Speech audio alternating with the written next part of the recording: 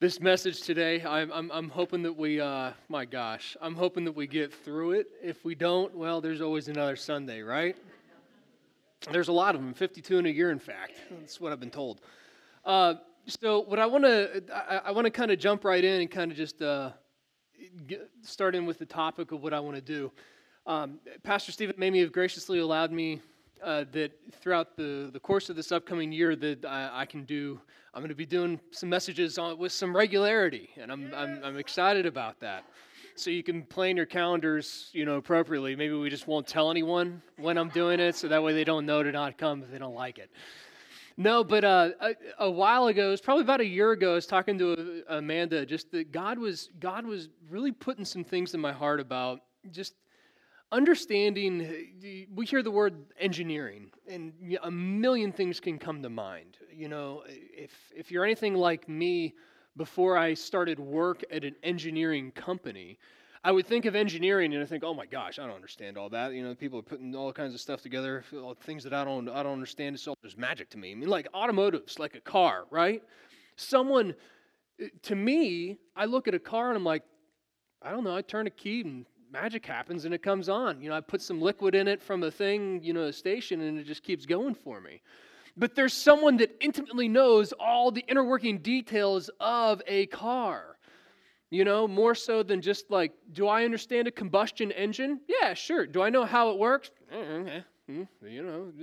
Again, turn the key and it goes, right? But what I want us to do is I want us to think about engineering not in that it's some complex, big, hard to understand thing. How many of you here have ever made a snowman? How many of you have ever made it? Okay, how many of you have ever made a snowball?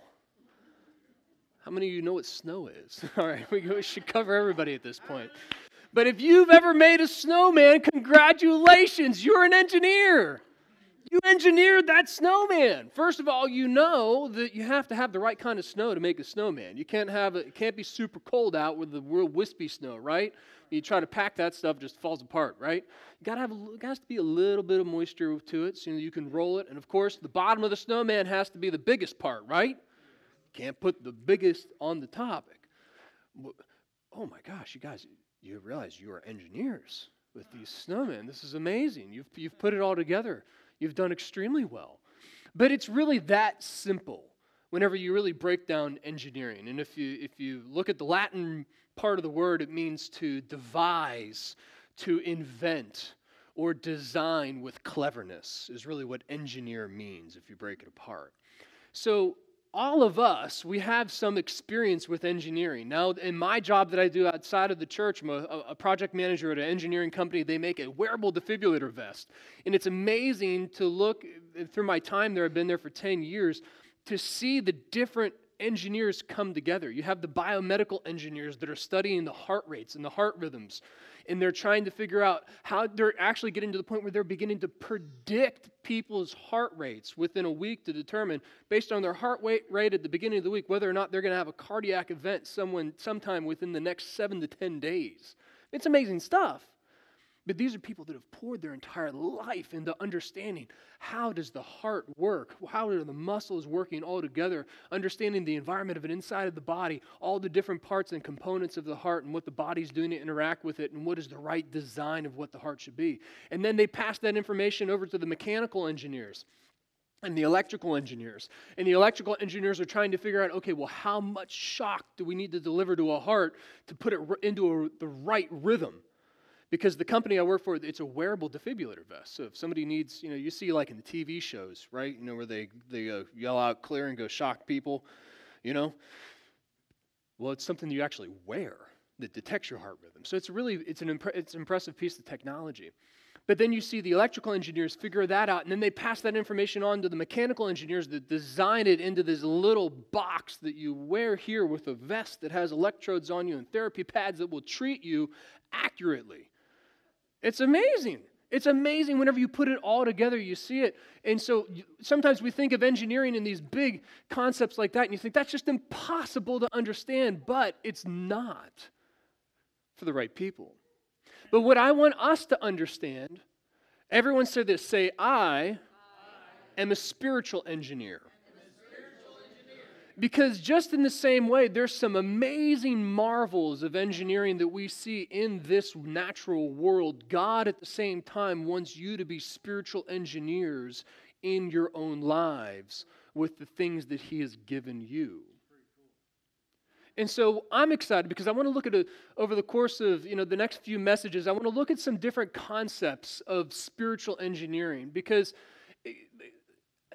I think part of it is sometimes we as Christians, whenever things don't go exactly as we read a promise in the Bible, we just kind of put it out either to God's sovereignty, or we just kind of mystify, well, that didn't happen to me because I don't know. I don't know why. I don't know why it didn't happen. I don't know why that doesn't work for me.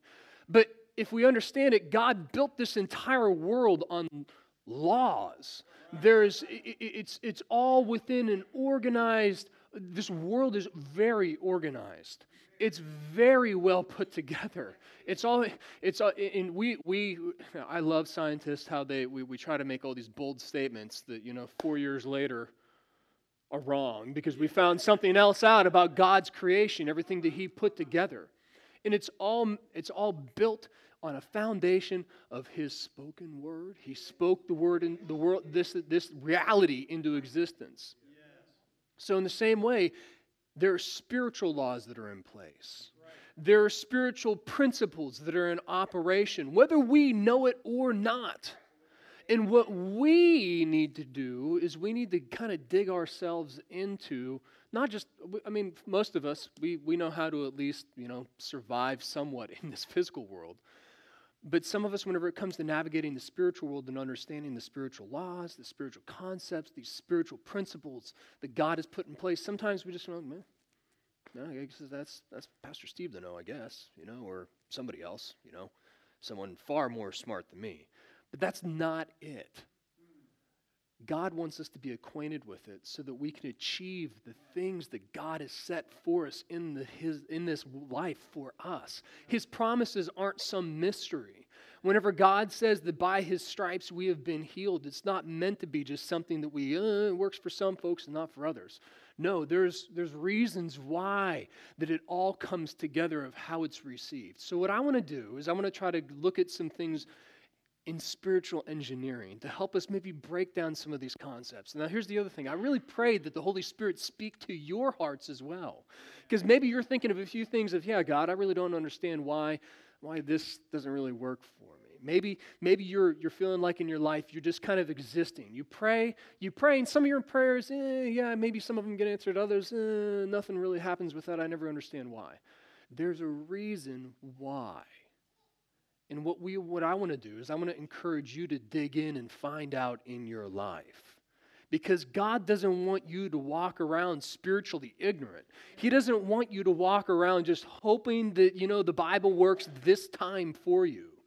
He wants you to know the principles that are in place so that whenever you go to Him in prayer, you can say, God, I have done this, I know this, and I know you answered prayer. And then whenever you pray that prayer, all of a sudden, it's not just, well, I hope it works. It's faith. You know it and expect it. And all of a sudden, God responds to it and He answers your prayer. So we need to be spiritual engineers. But to start off, I just wanted to give a couple pictures of some marvels in engineering that we would see in the world today. This is a clock in Prague. It was created by, let me get this name right, Mikuláš of Kádon. Mikuláš of Kádon. It was built in 1410, before they had last names. They just told you of where you were from, right? But this is an astrological clock, so what it actually measures, bear in mind, this guy decided, I'm not just going to make a clock, but I'm going to make a clock that keeps track of 3 different time zones across the European region. And of those time zones, it's also going to track sunrise and sunset, but more than just sunrise and sunset, daybreak and twilight on top of that. On top of that, it's also going to track where the position of the sun and the moon are at any given time in the sky. And then it's also going to take into account whenever, obviously, we just had our hour setback, right? So, we get that one precious hour for only 5 months of extended darkness. No, but the clock tracks the changes in the season to where the sun would set earlier, rise earlier. Now here's the thing. He did this in 1410 and it's still functional today. Right? I mean, like at what point do you sit down and you're like, oh yeah, you know what I'm going to do? I'm going to make a clock. Okay, that's cool. He's pitching the idea. And then it's going to track the seasons. Okay, yeah, that's a great idea. And then it's going to track daylight, in the nighttime. Oh yeah, that's good. In the sun and the moon. And I'm sure the people are listening to him are like, yeah, okay, this is great. Yeah, all right. Yeah, go ahead and let me know how that turns out. And then boom, he puts this thing out here. Now here's the other thing it tracks too. This is kind of cool. He actually has it also tracks above it the 12 disciples so every hour 2 disciples turn. It's just up in the 2 windows up top, and it tracks in accordance with their deaths. So like how, yeah, right? I mean, why not? I mean, if you're going to track all that, why not? I mean, really, why quit? Go big or go home. Right? But if you think about it, it's breathtaking to think. I mean, that someone would engineer and create this. It's amazing. And it's still working 610 years later. My gosh. All right. Anyways, our next picture is, this one's pretty interesting. This is the tallest in one of the tallest bridge that is in existence. It is the bridge of it's the Millau Viaduct in France. So just to give you some idea, each one of those pylons that we see there sticking up, each one of those is over 1,100 feet tall. So that's taller than the Eiffel Tower, each one of those. That entire stretch is 1.25 miles long that it covers from end to end. The bridge supports 36,000 tons of concrete, and on top of that, there's 21,000 tons of steel. It is a 4-lane highway. It takes you over the valley of the town, and it was done because of the congestion for the business traffic. It was deemed that was this important to build. So it took them, there was 13 years, that's planning and construction, that they came up with this and completed it. Not something that you just threw on the back of the napkin and then decided, hey, let's go build a bridge, right? We'll just make it really, really tall and reach really far. Impressive engineering, though, that it's able, and the design requirement of this is interesting. Now, the clock puts this thing to shame. The design requirement is that it needs to be rated to last at least 120 years, given weather conditions and over the period of time that it, yeah, I mean, meanwhile, the guy Mikulas in Prague's like, noobs, mine's 600 years old. All right, so the next one, it's a video, and just if you could, this is an amazing marvel of just how far in the natural world we've come with being able to work with God's creation and what is around us. Just this is an impressive piece of engineering. When you picture today's bionic man, we have a new face to bring to mind. He's a Florida man who had his arm amputated during cancer treatment a decade ago. After years of using traditional prosthetics, he's become a bionic pioneer. Ursula Perry shows us how a targeted muscle reinnervation program is starting to rewire damaged body parts. It's catching on. When Johnny Matheny heard about TMR, he called Dr. Albert Chi right away. I said, this is going to help a lot of people if it works, a lot of people. And that's what I want to do. I'm paying my life forward, so I want to help as many people as I can. It's really like a surgical rewiring of the body. This allows patients to move prosthetics with intuitive thought. We take nerve endings that used to travel to the missing limb, reroute them to residual muscles that are still there. So now we can actually take that information that used to be traveling to nothing and have a way to actually record from it, amplify it, and translate that to useful movement. After attaching the arm to the titanium implant on his bone, Johnny does a training set for specific movements. His brain tells his muscles what to do. Signals go through Bluetooth MYO bands into a cell phone and back to the arm. You don't have to think anything different. It works just like your natural arm. You do like this, you grab things, you rotate your wrist, bend your elbow. It's not easy. Johnny went through months of training before he could do things like this, but the end result?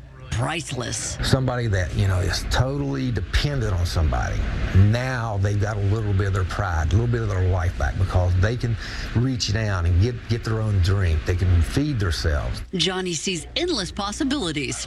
Ursula Perry, KSAT 12 News. It's amazing. Yeah, totally amazed. That right there, now, jokingly, I always tell my wife, this is my dream. I want robot arms. And whenever I saw this video, I was so excited. I mean, like, whenever the prosthetics get good enough, I'm telling you, like, there's going to be some accident where it's like, oh, man, hon, we got to get to the hospital and give me one of those robot arms, right? No, but it's impressive. You look at that and think somebody had the idea, we're just going to shove a piece of metal in this guy's arm and just reattach all the nerves. And I love how, like, casual they make it sound. Like, oh, yeah, we just, did all this and put it together. The other thing that I was amazed with, of course, it's a guy from Florida, right? Like, Florida man, right? Right off the bat. So we look at things like that, and it's impressive. I mean, amazing. But here's the thing. God wants to do things spiritually in your life that are just as impressive and amazing. God wants to do things in your life that you never thought possible. I'm sure if you would have looked 30 years ago at medical science, they would have laughed you out of a conference if you talked about a robotic arm working. But now, it's not. It's a change in your mind of what you can do. God wants you to change in your mind so that you're not just putting up with the things in your life that have existed where you've just become copacetic to the problem. God wants you to overcome the problem. And sometimes that requires a little bit of spiritual engineering to do. Now, here's the thing, though.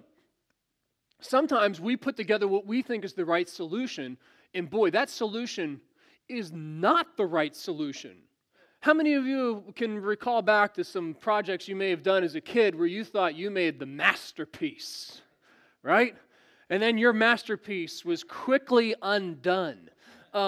So I wanted to find another example of engineering where I guess it's maybe engineering gone wrong, where you think, hey, this is a good idea, and then it doesn't turn out at all the way that you thought it should be. One more quick video for us here.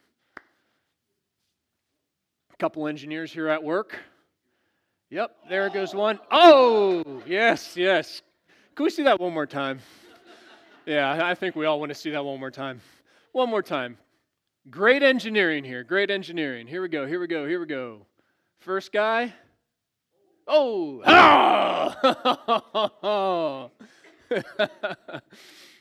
But you know what? Some of us may feel like instead of the clockmaker in our lives, we feel like the guy at the end. Right? We try to put things together in our lives to solve problems, and all we end up was our face going into a bunch of particle board. We may feel like our Christianity that we have is something that looks good on the outside. Hot mess inside. I was going to use a house without plumbing, which would be a hot mess. But we have something that looks great on the outside, and we can talk a good game to talk about what we do in our lives, but then whenever we really get honest about it with God and you open up the closet door, there's a lot of stuff in there that you don't want to talk about. There's a lot of mess. Like I said, it's like a beautiful home, but then you go into the home and there's no plumbing, there's no electricity wiring. Well, it provides shelter? Yeah, sure, but is it really functional as a house? No, it doesn't do the job. But God commanded us, and God wanted us to actually be paying attention. If you want to turn to 1 Corinthians 3:10, I'm going to kind of read this while you're turning there. If you guys that are speedy will get to it. But God wants us to be builders spiritually in our lives. Paul says in 1 Corinthians 3:10, it says, according to the grace of God which was given to me, like a wise master builder or engineer, I laid a foundation, and another is building on it. But each man must be careful how he builds on it, for no man can lay a foundation other than the one which is laid, which is Jesus Christ. Now, here's what I want us to understand. All of us have the same starting point spiritually, Jesus Christ. Do we all have different materials that we are working with in our lives? Different problems that we have to overcome in our little construction project? Absolutely. Whenever it comes to what we have to do with our lives, none of us are dealt the same hand there. But the foundation is all the same, Jesus Christ. Paul kind of goes on a little bit more and he explains it, and I really like how he says it. It says, now if any man builds on the foundation with gold, silver, precious stones, wood, hay, straw, each man's work will become evident, for the day will show it, because it is to be revealed with fire. And the fire itself will test the quality of each man's work. But if any man's work which he has built on remains, he will receive a reward. If any man's work is burned up, he'll suffer loss, but he himself will be saved, yet so is through fire. And then he says, do you not know that you are a temple of God and the Spirit of God dwells within you? Just taking that right there. Let me ask a question. Don't answer it out loud, please. The things that you have built in your life, if you think Jesus Christ is the foundation, everything that you've put on top of Jesus Christ, maybe would it be time to reconsider some of the things that you've built? Some of the actions that you've taken throughout life? Some of the manner of speech that you use? We want to be sure that we're building on top of the foundation of Jesus Christ in the way that God has designed it, the way that He wants it. Why? Because He wants us to have a reward. He doesn't want us to do a bunch of works that are meaningless, and then at the end of our life, the fire there burns it up, and we're left with nothing except the foundation. God wants us to have a wonderful home built on top of it, but it's up to us. And you know what I'm going to tell you right now? There's things that God has put into your heart of what He has wanted you to do.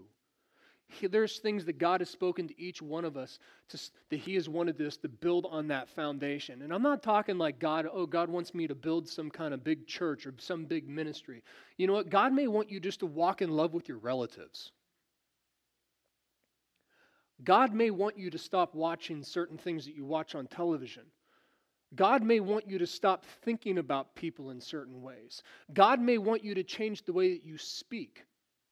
You see, we devalue it sometimes and we think, oh yeah, those are little things. Sure, yeah, God, I'll get those sorted out. Or maybe it's God wants you to think favorably of people that are hard to think favorably of. We think in the general sense, oh yeah, God, we can get to that. But God says, no. Those are the valuable things. And sometimes we can never get to where God wants us to be until we start doing the little things first. Because think of it from an engineering perspective. Whenever they went to go, they built that guy's robotic arm. What if they're like, oh, we're just going to use wood? Pardon? Yeah, we're just going to use wood. It's good enough, right? Hey, it's just a little thing. No, it's a big thing. And we think and see that and we're like, well, of course you're not going to use wood. But some of us, we approach things that God has dealt with us in our hearts to stop doing, sin in our life that He wants us to stop, and we do the same thing. It's no big deal. And we pass over it, and God's saying, look, I can't do anything else in your life until we get past this. Whenever the scripture says it's the little foxes that spoil the vine, He wasn't kidding. But you know what? There's other things too. There's other parts of our life where we have been so beat down by the things that come up in our lives that we've stopped dreaming of what God can do for us. We've become so accepting of the problems that we face on an everyday basis, the emotions that we deal with, the anxiety that we deal with, the depression that we deal with, the negative thoughts that we deal with. We think it's just normal, and we've stopped trying to do and obtain anything better in our life. Paul comes in on this in Ephesians 3:16 through 21, and Paul kind of sets the bar a little bit higher. He's praying, and he says, I pray that according to the wealth of His glory, He may grant you to be strengthened with power through His Spirit in your inner person, that Christ would dwell in your hearts through faith, so that you would be rooted and grounded in love, and you'd be able to comprehend with all the saints what is the breadth, the length, the height, and the depth, and thus to know the love of Christ that surpasses knowledge, so you'd be filled up to the fullness of God. Now to Him who, by the power that is working within us, is able to do far beyond all we ask or think. Whew. I guarantee some of the modern engineering marvels were beyond anything that somebody could ask or think of. Whenever they built that clock, no one was thinking about shoving a piece of metal in someone's arm and then controlling it through electronics. God was. God knew what was going on. I guarantee that whenever the children of Israel were crying out to Moses, or crying out to God for a deliverer, get us out of here, I guarantee none of them thought, well, yeah, He's going to pull some dude that's been 40 years in the desert, and then He's going to come, and God is just going to absolutely wreck this nation and take us out. I guarantee none of them thought it. Why? God's able to do beyond what we think. Man. You guys can spiritually engineer things in your life you never thought possible. Why? Because He can do it. We're in a world where we're limited by the materials that we can work with. Our God says, hey, guess what? I deal in the impossible. Whew, man. The things that we think are impossible for us to have, that we don't think are good, I could never do that. Oh, really? Oh, I'm sorry. I'm sorry. Too bad. I guess God maybe should get on the same page as you then. No. God wants more for us in our life. You know what? I prayed beforehand. I pray that God be dropping little hints to you right now of those things that He called you to that are more than what you thought you could have, because they're personal, each one to us.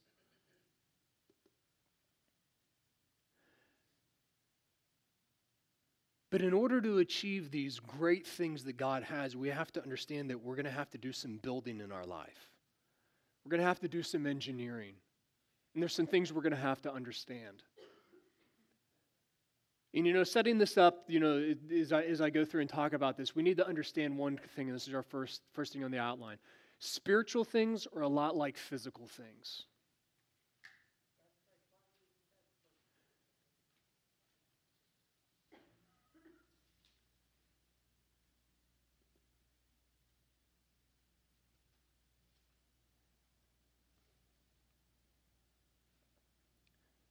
God wants each one of us to take limitations off of what we think is possible.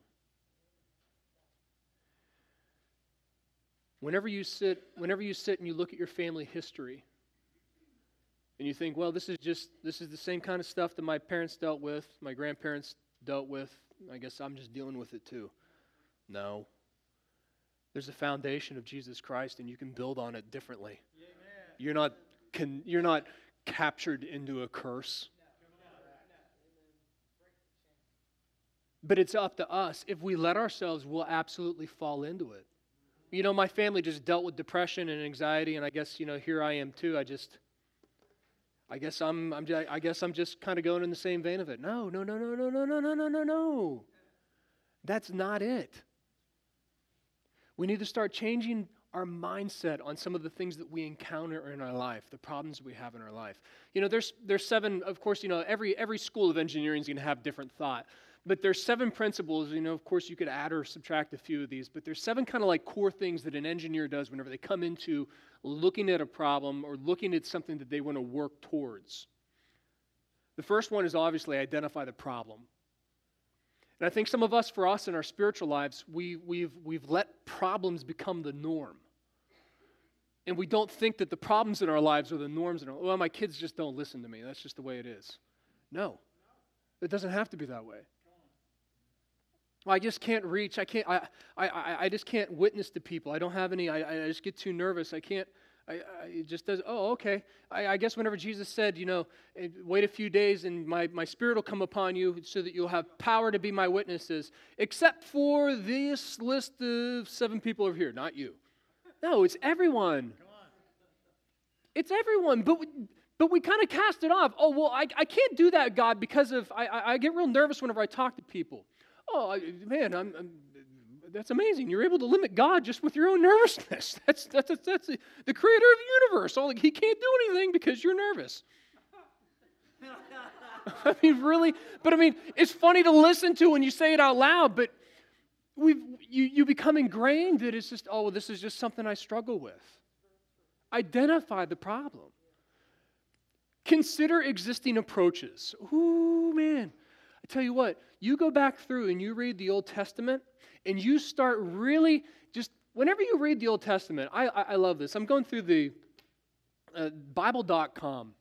They have one of their plans, the chronological plan. I tell you what, it's revolutionized the way reading through the Bible for me. So I mean, but up to that point, I've read the entire Bible, but it's kind of like front to back, and it's not separated. It's separated by the kinds of books that it is: the historical books, the poetic books. You got the Gospels, everything. It's all kind of. It isn't in one seamless fashion. But this plan, chronological plan, takes you and it jumps all around the Bible so that everything comes in a historical fashion from start to finish. And it was such a revelation to me as I began to look in some of these situations, especially whenever you go to through Kings, where it is giving you 2 different accounts of the same thing, and you start to think about what did those people actually think whenever this was going on, and then you're not just you start to think about it like not just like King David, but man, what about the people in the kingdom? What did they just think? Or you start to read through Exodus. And you start to think, man, all those people complained a whole lot. Like a whole lot. And they didn't even care about complaining a whole lot. Right. But then you start to think, well, why would they complain so much? And then you start to put yourself in their situation. And you start to think, okay, maybe I can see why maybe you would think it's okay to complain like that. And then all of a sudden, the Holy Spirit's like, guess what? You do that too. You're like, let's focus on the children of Israel here, Holy Spirit. But you consider the existing approaches. You consider what does the Bible tell you already about things that have occurred that are exactly like your life. And you want to come up and say, no, God, this is unique. No one has ever experienced this kind of pain before. No one's ever had these kind of problems before. And God's up in heaven like, oh, you sweet summer child. Could you just go read the Bible, please? You'll see. And it says that Jesus was a man acquainted with grief. It says that Jesus suffered in every way that we would have suffered. That's why he's a perfect mediator. He understands perfectly how you feel. Whew. You consider the existing approaches. Identify the needs and constraints. What do you need in your life? But an engineer will do the same. What do I need to have happen here? And then what are the possible problems that could come up? And for us, maybe that's, you know yourself pretty well. You know the tendencies that you have. But it's identifying in and of yourself, ooh, what do I need to watch out for? You brainstorm. Maybe this is similar to what Joshua 1:8 says, where this book of the law, you'll meditate on it day and night. Yeah, then in verse 9, we love verse 9 where it says, I've commanded you, go, be strong and courageous. But you forget about verse 8 where Joshua meditated on this so much that it was constantly what he thought of. I mean, I'm sure he was a guy, and you read the book of Joshua, and you understand, dude, that guy did not play around. Whenever he took that mantle from Moses, it wasn't like, oh yeah, we'll just go out there and do it. Yeah, woo. No, I mean that guy was militant with following God. Why? Because It never departed his mouth. It never departed his mind. I guarantee that whenever somebody asked him a question, he would answer it, and then the second half of his answer was probably Scripture. Right. Why? Because that's what he ingrained into himself. Right. When was the last time that in our normal conversation, whenever somebody said something to you, you've thought of 2 Scriptures to share with them? I mean, I don't know. I'm challenging myself with that. I'm not devaluing that we have busy lives, but I am saying that there's more value in this than maintaining the busyness of our life, that we can't brainstorm this constantly. Because these are the keys that we need. Collaborate ideas. Go back and forth. Maybe talk to Pastor Stephen Mamie. Hey, this is something that I've been dealing with in my life. I'm thinking about doing this. What do you think? I've been praying about this. Sharing with another believer, somebody else. You're listening to messages. You're listening to sermons. You're reading books. You're collaborating. My ideas, the things that I think the Holy Spirit tell me, are these really it? You're bouncing your ideas against Scripture. Amen. You create a prototype. Maybe you start to step out in faith. You start to do some things that you haven't done before. And then whenever it doesn't work, and this is the big thing about engineering, you refine, you modify, and you perfect. We are to do the same thing with our spiritual life. If something is not working and we're not getting answered prayer for something, we shouldn't just be like, well, I guess somebody else should pray for it. No, we should refine, we should modify to try to perfect it. Why? Because there's always something else that we can do. So 3 things that we want to look at, and my gosh, I'm looking at the time. The time says 12:31, but we're aware of that's an hour off. What I want to do, though, is I do want to, with our remaining time, I want to look at sin, forgiveness, and repentance. And I want to just do this kind of is a quick hit using some concepts that I really think God has spoken to me. Now you say, Ben, do you have a master's in engineering? No, I certainly don't. But I do have something that God spoke to my heart that I think is really going to be able to help us with this. So please don't go out and think that you're going to be, apply for mechanical engineering jobs after you've listened to this sermon. This is for us to apply in our own lives. But the one thing there's 3 main things that we need to do whenever we approach things spiritually for this engineering. The first is we need to understand the environment that we're in. If you look through the different kinds of engineers, there's like over 20 plus different fields of engineering. A civil engineer, a person that creates city plans and things like that, they're not going to be able to tell a genetic engineer, oh well, to stop the disease, just put in a couple stoplights in the body, bang, bang, boom, you got it all done. Wrong environment, man. Right? And we kind of chuckle at it, but at the same time, are we aware of the environment that we're in and how that environment influences us? I think if we consider the state of the world around us, it's pretty easy to understand that there's a lot of pushback we have to do spiritually in our lives to not let it influence us. I tell you what, one of the things that's just on the topic, and you could apply this to anything, but just to give an example, my wife and I, whenever we find like a show to watch on Netflix or Hulu, we're always so excited because it's like, oh my gosh, it's something worth watching that we can actually go through. Because so many shows that you watch, if you watch the shows, you would think that infidelity in marriage is just normal, and you would think that, my gosh, 75% of the population must be gay. Why? Well, that's what our environment is trying to push onto you to tell you that it's okay. That's why it says in Romans chapter 12, it says that we need to renew our minds. I'll read it for you. It says, therefore I urge you, brethren, by the mercies of God, present your bodies a living and holy sacrifice, acceptable to God, which is your spiritual service of worship. And do not be conformed to this world, but be transformed by the renewing of your mind, so that you can approve the will of God, that which is good, acceptable, and perfect. Know the environment and know that Satan is going to work to get you to integrate with the environment. And that there's times that you're going to have to say no to your current environment. With it too, we need to consider the history, with the environment. We need to consider the history of what are the other same spiritual environments that maybe I feel like I'm in that are also in the Bible. And the only way, you might say, well, how do I figure that out? The only way to figure it out is to read it. Because then you might all of a sudden, whenever you go through a situation in your life and you might be like, oh my gosh, I feel this is exactly what Paul was talking about in 2 Corinthians chapter 11. This is exactly it. I'm in the same environment. And it's the Holy Spirit that's able to speak to you, because then I can go to that scripture and I can begin to read it to see what was going on there. What was being referenced? What was the backstory of that situation? And then all of a sudden you're gaining all this knowledge of the environment to know, spiritually, what was going on that Paul was saying that now I can apply that to my life.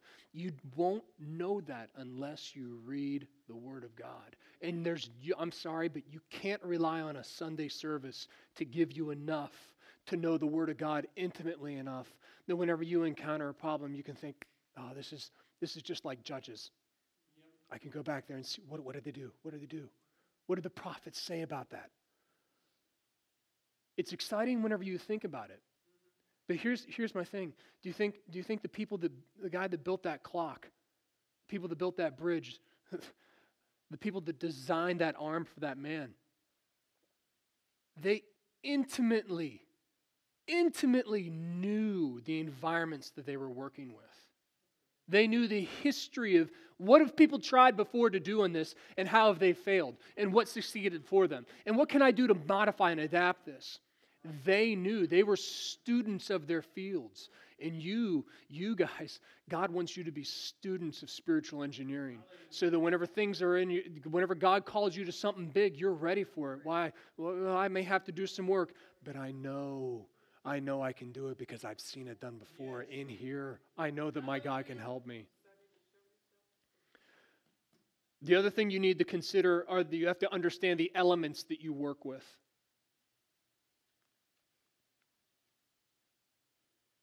You can think of it like the building materials. What materials do I have to work with?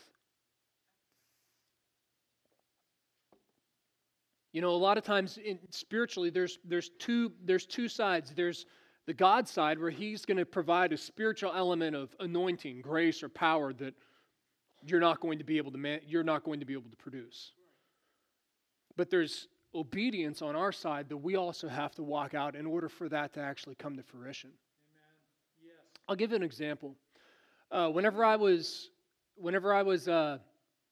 in my really early 20s, about 20 years old, I was dealing with condemnation in my life. And with condemnation came a lot of anxiety and depression. And this, to kind of set the story, what it was is I was reading in the Bible, and I was reading in Hebrews, where it talks about that if you go on willfully sinning, that there's no longer a sacrifice for your sins. And the only thing you have to expect is judgment. And I started to look at my own life. I'm like, oh my gosh, well, I've definitely willfully sinned. And I started to think in myself, well, I don't have a sacrifice for sin anymore. I've done things on purpose that I know that are wrong. And I got into this whole thing where it just captivated my mind. And I would wake up, and day by day, there was always this nagging feeling in the back of my mind that it doesn't matter what you do, you've lost your salvation. You can expect nothing but eternity in hell.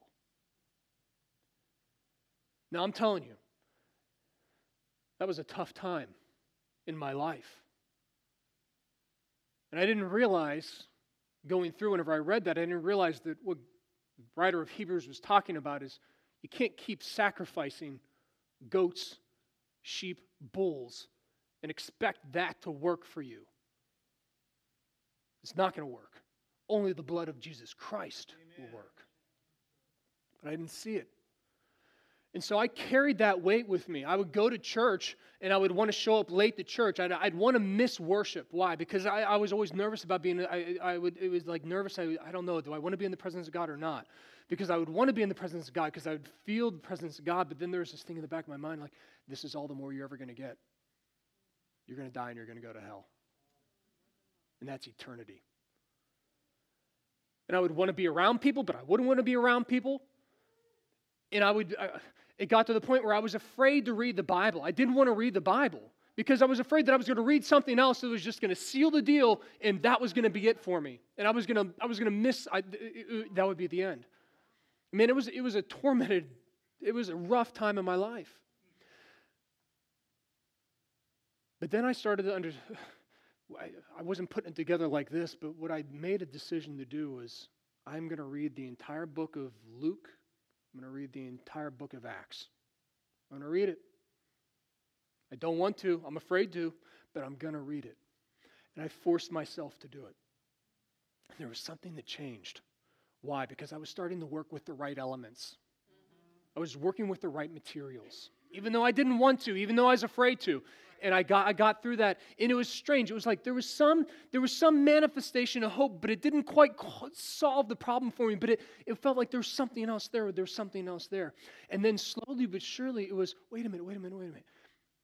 If I can find a scripture that is telling me that what I'm doing right now, that I'm following God right now, I know that I can work it out. And so the answer for me was going to be found in the scriptures. And I came across the scripture in Romans 8 where it says, all that are led by the Spirit of God are sons of God.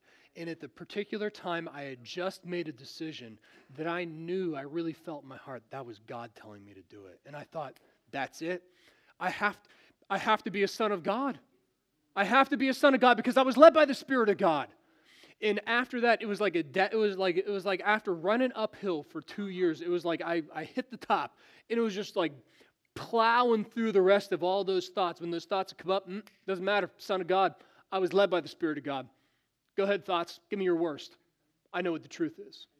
But it wasn't until I forced myself to work with the right materials. And I think a lot of times for us, we work with materials that aren't right. We try to solve the problems in our life with natural solutions whenever there's only supernatural solutions.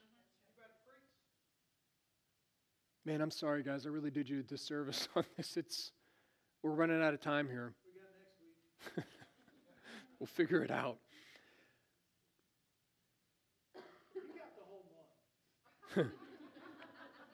This is good. So we thank you.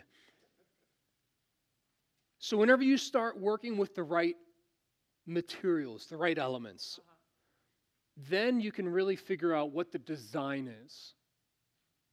That it's of what you're supposed to have. And that's the next blank. You have to understand the design of what you want. And it's not just what you want, but it's what God wants for you.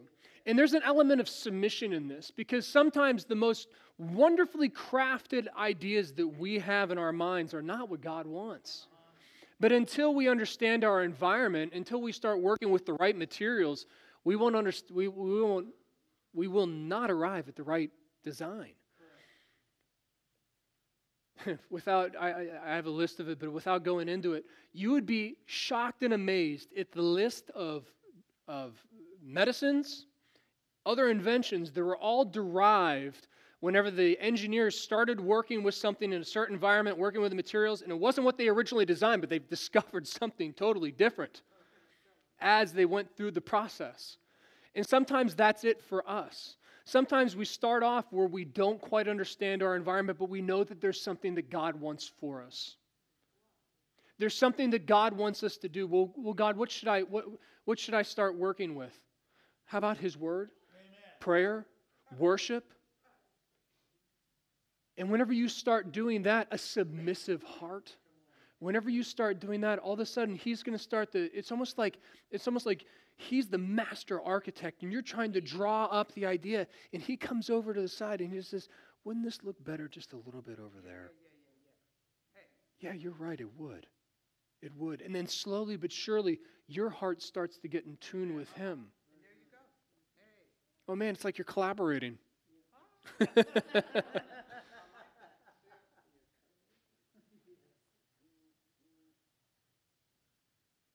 So with our remaining time, what I do want to get into, and I really do apologize on the points under it. We'll have to get to those in another week. But What I do want us to talk about just as we leave is I want us to understand that engineers in this world, they understand the natural laws. They understand that there's limitations. For instance, a biomedical engineer isn't going to come up with the idea that, well, to give someone more energy, we should just inject 92 octane into their body. Bodies don't work like that. An aerospace engineer knows that if they're going to build an airplane, they have to overcome gravity, or whatever force you want to call it that keeps us on the ground.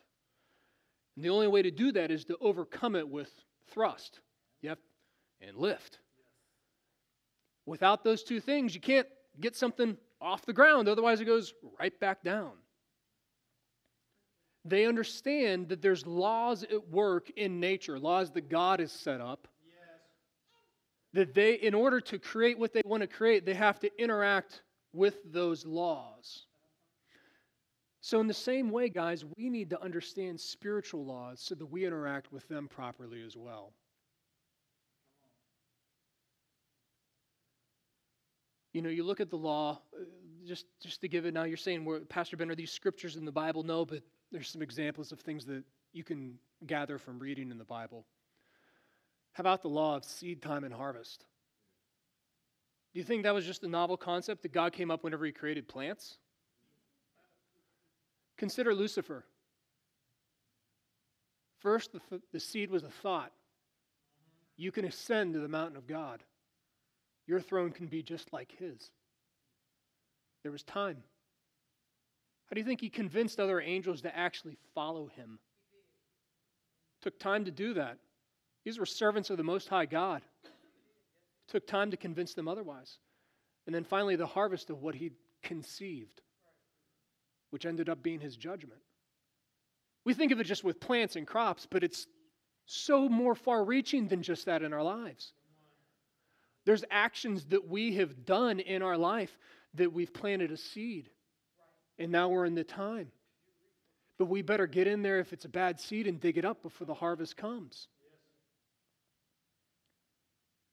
Authority. My word, that's an absolute law. The entire universe is based off of God's authority. It says that in Colossians, it says, in him all things are held together.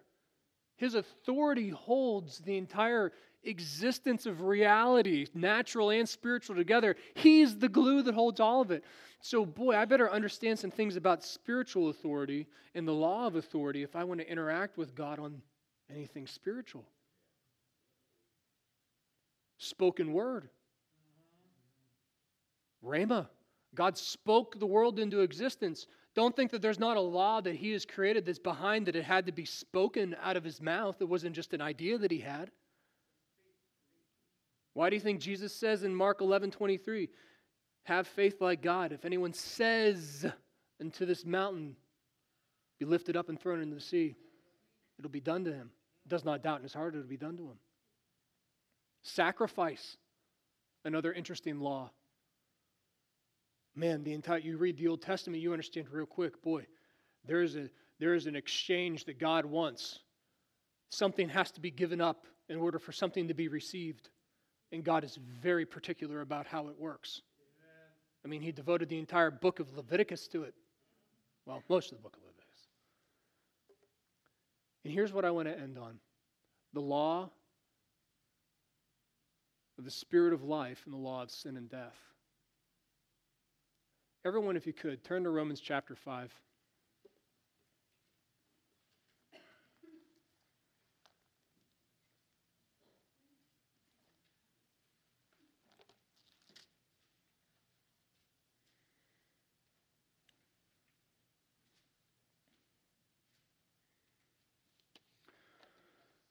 Oh.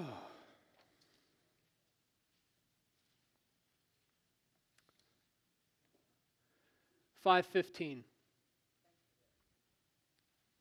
What I want us to know is that Satan works very hard to have the law of sin and death work within our lives. And we see it's pretty evident that it works within this world.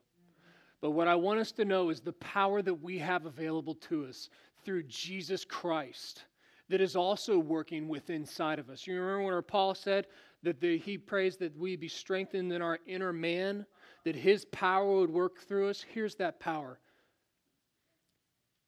It says there in Romans 5:15, it says, there is a great difference between Adam's sin and God's gracious gift. For the sin of this one man, Adam, brought death to many. But even greater is God's wonderful grace in his gift of forgiveness to many through this other man, Jesus Christ. I want you to know right now, no matter what you've built on that foundation of Jesus Christ, no matter how bad you think you've built your life up to this point, the power of Jesus Christ, his grace, the law of the Spirit of life, is able to wipe that foundation clean for you to build whatever you want to with Jesus Christ on it now. You might say, Pastor Ben, I've messed up some pretty big things in my life.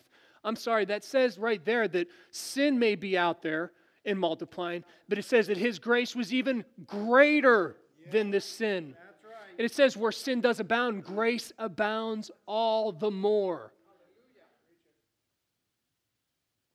Where I want to close today is I want each one of us in our hearts to know that Jesus Christ wants you to have a wonderful life.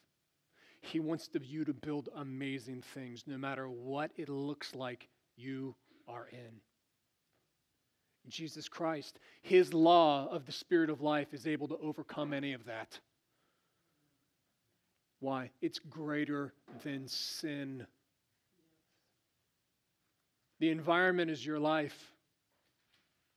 The element is God's grace, the law of the Spirit of life. And the design is greater than you can ask or think.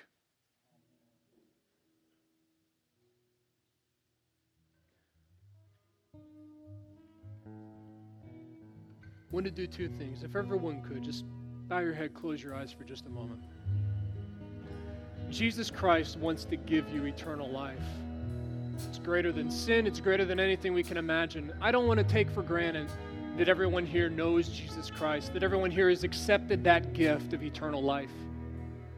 So I want to give everyone the opportunity, if you've never asked Jesus Christ to be the Savior of your life, to save you, to be the foundation, I want you to raise your hand right now. You want Jesus Christ? You want him to save you? You want him to be part of your life, to forgive you?